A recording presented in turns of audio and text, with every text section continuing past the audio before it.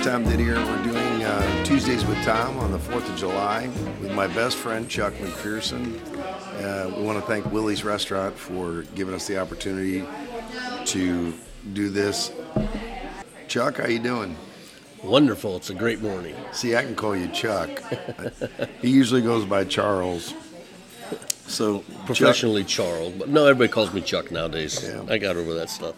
You think? Yeah, you just can't call me Chucky. I have done that a few times in my life. So Charles, where do you work? I work at Westside Tractor. It's a John Deere construction and forestry dealership. How long have you been there? I've been there a couple years now. What's different about what you did in the past? I know that you. We're going to get back to our childhood, but I wanted to give people a little bit of insight of who you are and how I got to know you. So, what'd you do before you got into the Westside Tractor? Well, I worked at a place called Indiana Auto Auction for 20 years. I started off as a service manager and then service and reconditioning, then all operations and arbitration, and just more or less an operations director at the very end when I left after 20 years. So I left and wanted something a little bit less stressful. Yeah, and is it less stressful? Yeah, it's a lot less stressful. I work for a great company now. I got great benefits. It's a good place. It's nicer. That's good. Well, I want to get back to when we first met. So, can you remember that far back? Of course I do. I mean, I'm 62 years old. You're gonna be 59. Yep. So Chuck's actually 3 years younger than me. I still remember I was in the backyard shooting baskets on Crescent Avenue with my sister Annie in the backyard because we always had a basketball court in our backyard. Always. So I don't remember. Would you move in like April? Yeah, we moved in April, right before the big storms of April of '73. See there, I do. I was trying to think of. I think it was April because it was kind of crazy because you came in between your, the end of your third grade.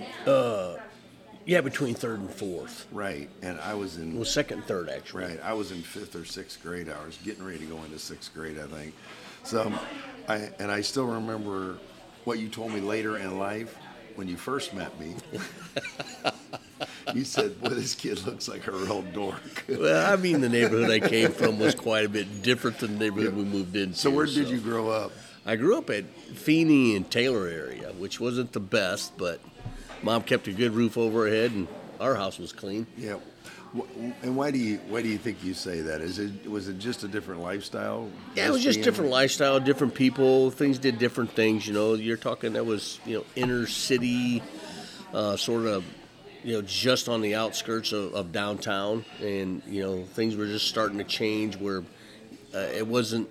It wasn't all rosy all the time. So it was, you had to lock your doors, you couldn't leave your bike out front, stuff like that. It's, as society changes and city changes, certain things get bad. So yeah, we had a great childhood. Childhood. Yeah, it's kind of weird because when, you didn't come into our neighborhood until I was about 10 or 11. Mm-hmm. And so when you look back at it, and I grew up in the 60s also, you could just see the changing of the neighborhoods and how everything changes. And, Crescent Avenue was always Crescent Avenue. I love, I always call it a State Street forever, and it's really State Boulevard. Yep. So, but, we just had so much fun as kids, especially, just all the neighborhood kids that we played with, the Offerleys, The Roys.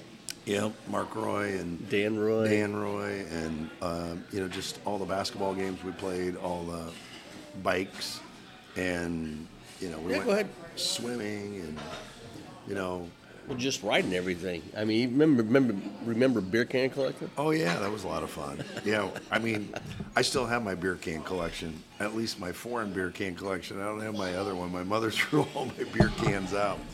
So, but. I guess I want to kind of get into, what our child was like and our upbringing. So your dad was a police officer. Yes. So he's my stepfather, but he adopted me in married my mother and got to my mother in 1971. They got married in 74. But he adopted me in 77. He's the actual only father I've ever known. Right. Yeah. So, and Your dad's still living, Yep, he's 90 years old. and I mean, I remember your dad. He was just a tough guy. I mean, he had a really fun side to him too. But I always got along with your dad. Your mom scared me. Yeah, she was hard. She raised some kids by herself for quite a while, so she had a pretty tough exterior on her. Dad, he had a lot of responsibilities. He was he was in the Navy for quite a few years, and then he was a Fort Wayne police officer, retired from there, managed Glenbrook Mall for 20-some years in their maintenance and operations section. So he's always worked his butt off between the service and the police department and that, and then all my football games and, all that kind of stuff. So he was always there, but he was quiet. He was that. No one knows my dad like I know my dad. I'm sure that's the truth. Your dad he's the best. Yeah, I kind of want to get into, like, as we got older in life, I got my 66 Chevelle. I mean, I don't know how many times I got into a little fender bender and you had to help, like, put a new quarter panel on, new hood. Many front ends. We had a lot of fun, driving around in that car, and I just remember you helping me with everything. You've been a really good friend over the years, and there's not many people that can say that they've had friends since they were like 10 years old. So we've been friends for almost over 50 years. And you make it feel old. We are kind of old, Chuck. I mean, we're reminiscing with, and that's what this show's really about. It's about July 4th and blast. All the fun times that we had, with the fireworks. Mm-hmm. And the fireworks used to be at IPFW. Remember what they called the City Utilities Park. Yeah, that's right. And so they would have them over here. And so it was only like 6-7 blocks from our house. Yeah, we'd walk straight up Crescent and down Anthony across, past Atz's and Pizza King and all that stuff to Coliseum Boulevard. Turn left, go over the bridge, and you were there. You watched it the whole time. The fun part, actually, if you remember, was walking back. All the stuff we did walking back, all the fun we had walking back.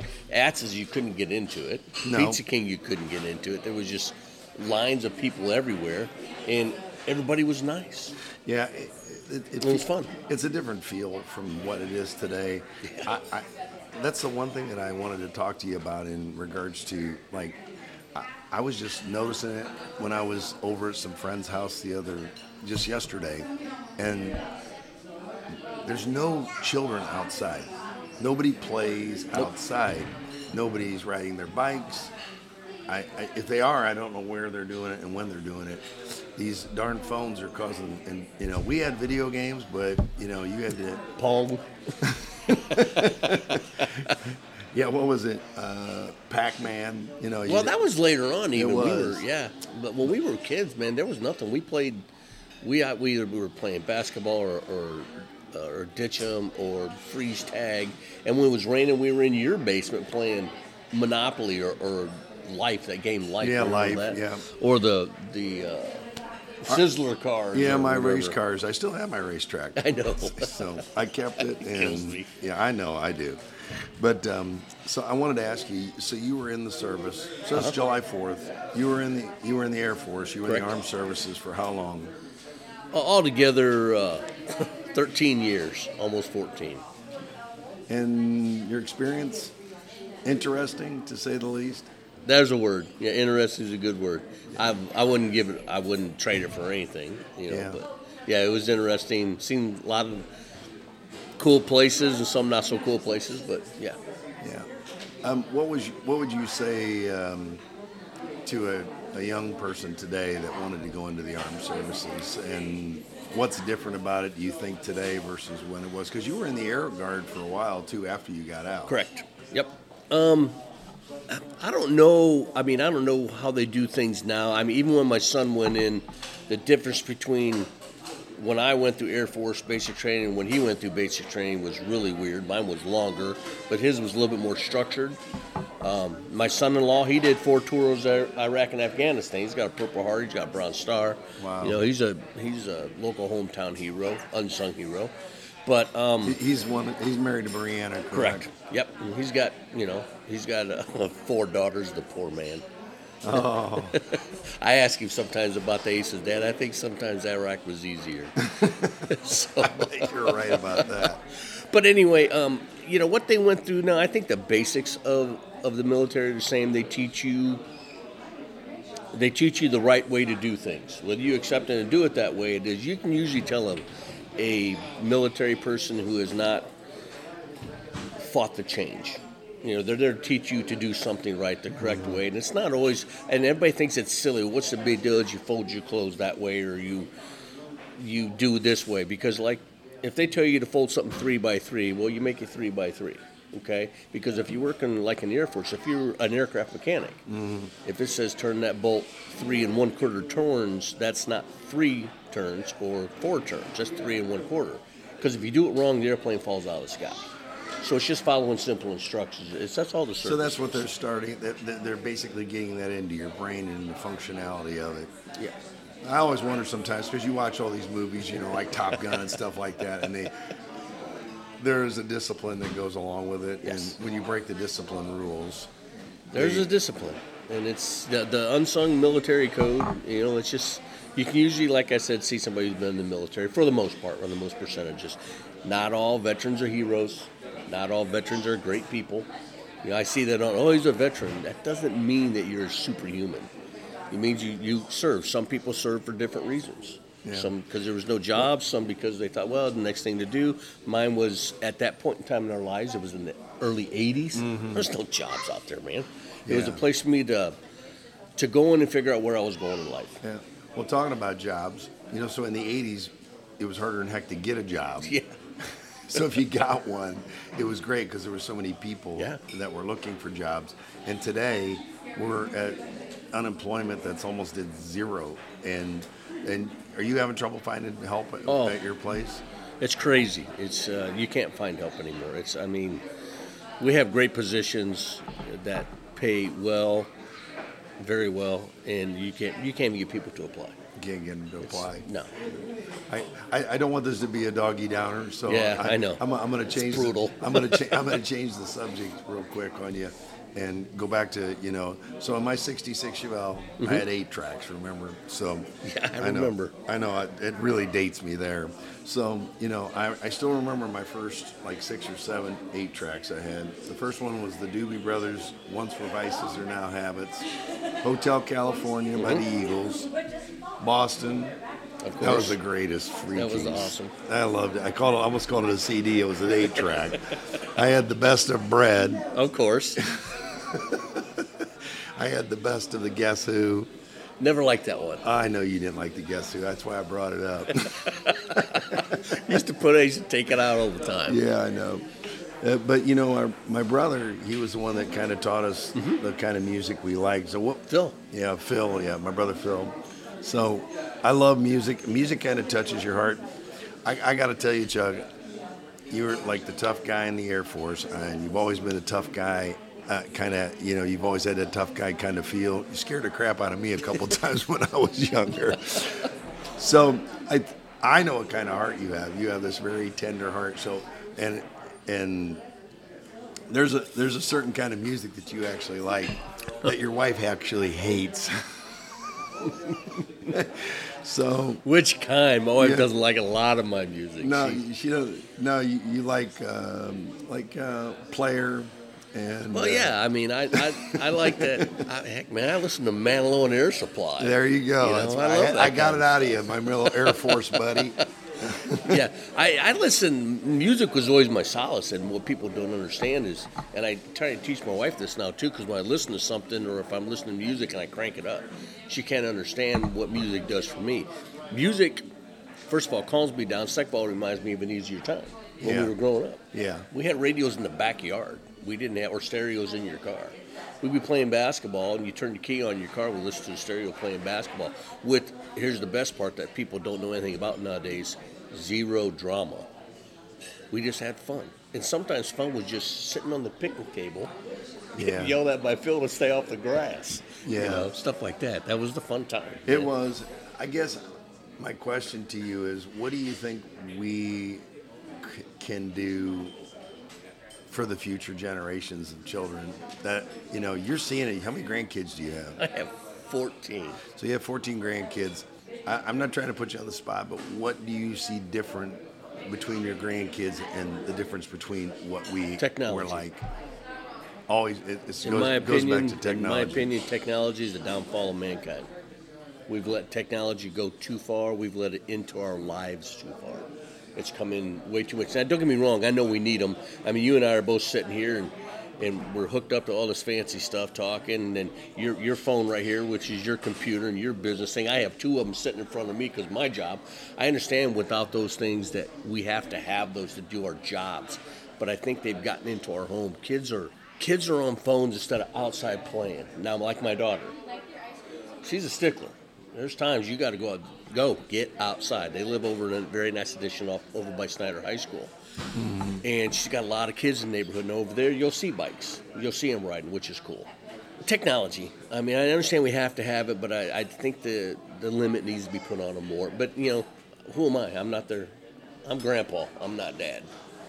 I'm not their parent. Everybody's going to raise their child the way that they want. I came from a family of 12 kids. I think the one thing that you got out of our family, because you were over there all the time, you were like the 13th child. So, what do you think was the differentiality between where you grew up and how you grew up over on Feeney, and then you came to Crescent, and you saw the differentiality between it, and then you came to our house, and was there things that went on? And I mean, you knew my mom and dad so well. The difference, I think, was your faith. We're both Catholic. Right. Everybody knows that. But the way we practiced it was different. Your family was much more disciplined than my family was when it come to that. So almost like, it was like Leave It to Beaverland compared to something else. That's why I used to tell you all the time, how you live and leave it to Beaverland. Yeah, I know you. It's still the real world. So I steal your pun now because people ask me, I've been in front of groups and I said, look, my friend has told me that I live and leave it to Beaverland. I will tell you, I feel like I did live in a Leave It to Beaver kind of land when I was growing up. It was, I mean, it was projected that way for you too. But your father and your mother both ask you for a lot up to a certain standard, but they also did it in a different way that made you understand differently. Yeah, they didn't give us everything. That's for darn sure. No, they didn't. I mean, people think that you're rich and you have all this stuff. And I can tell you, anybody who's ever listened to this, ever if it goes anywhere, these guys had to work for everything. I mean, they drove cars. I'm like, oh my God, I wouldn't even think about driving that car. But their mom and dad gave them nothing. I mean, I remember you guys going on a couple family vacations, but other than the fact that they ate well because of, Didier meats. Yeah. But there was guys, I can tell you, they beat on the side of the TV to make it come in. You remember we used to put a hanger on the. Yeah. We take a hanger and we take it apart and then we'd hook it up for our antenna. I mean, that was my father. Yeah. I mean, he was like, okay, we're not going to go buy an antenna. We're going to make our own antenna. And someone had to stand there and hold it half the time while you're trying to watch a football game. You got the electricity from your body to get the waves to come in. So right? there was no richness, and our houses weren't. Your house, my house, they were the big houses on Crescent, but they weren't fancy in any way, shape, or form. No. Our yards were dirt, man. They were. The dirt had mud puddles in them, so people have a misconception of the, quote, Didiers. Even your uncles, they weren't. If they had money, they never projected it. They lived a very soft, solid, simple life, So I think that's what was neat too in the upbringing, is no matter how successful we were or the way what we become, we don't flash it around a whole lot. You do a little bit more than me just because of what you run in, your group you run in with, with the politics and stuff like that. I'm not in that group, so you always go do fun stuff. I go to work. I don't know if it's always fun going to all this, but I think it's just about the communication. My whole process of me running for mayor, and I appreciate your friendship, Chuck. my whole process in wanting to do this is basically to be a servant to the people, and I think that You always have. you know that. Yep. I mean, my IQ isn't as high as Albert Einstein. That's another conversation. I know you're laughing, but the thing is I think the one thing that I've been blessed with is the ability to go up and talk to people, total strangers. Yep. We used to do that all the time. Well, one was because we were trying to pick up girls. Oh God, that's terrible. I know. We were always going somewhere to like. I was Yeah, thinking. but we always made friends. I know we did. We always Markle made Beach. friends. Markle All the Beach. time. Oh, I love it. As Markle Beach was one of my favorite places. I loved going there. We had so much fun every summer. We'd go there. I'd drive there because you couldn't drive yet because I was 3 years older than you. I'd take you and Mark and whoever else wanted to go. Well, we could pile in the car. And we'd pile in my '66 Chevelle. I know I've talked about it a lot, but it's still a car that I'm going to probably look for when I eventually retire. I want to have a car and I can just go and enjoy it and cruise down the road. But I do want to leave the city in a better position, you know. I think you get that way because all we did, we rode our bikes. We rode all over the city. Yeah. And you had friends because you went to the cathedral in Dwenger. You had friends all over the city. You know, I went to Northside High School, so people that I went to school with were pretty much, you know, in, quote, Northside District in certain areas. Yours was all over, so, you know, clean down when, you worked at the store. Remember Al Al Speed? Yeah, Al Speed, I was just going to say, he was way out on the other side of New Haven. So, you know. Remember he had that black Nova, that 70 Nova? What a piece of junk. Yeah, it looked like it didn't look like a piece of junk. It was nice. For what we had back then, we all had junk. You know, it was all rusted, but it was ours. Well, I do remember Al's car. I always loved it. Man, he'd put that lacquer paint on there. Man, it was just beautiful. It looked good when he got it done. Yeah, when he got it done. And it was just a beautiful car. But, Chuck, I really appreciate you being on the show with me today.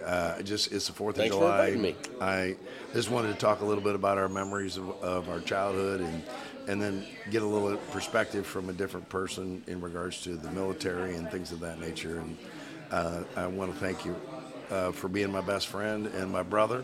And, again, I want to thank Willie's for having us on today and letting us use their restaurant as our vocal spot. Studio. Our studio. But, hey, thanks again, brother. God bless, and everybody have a great 4th of July.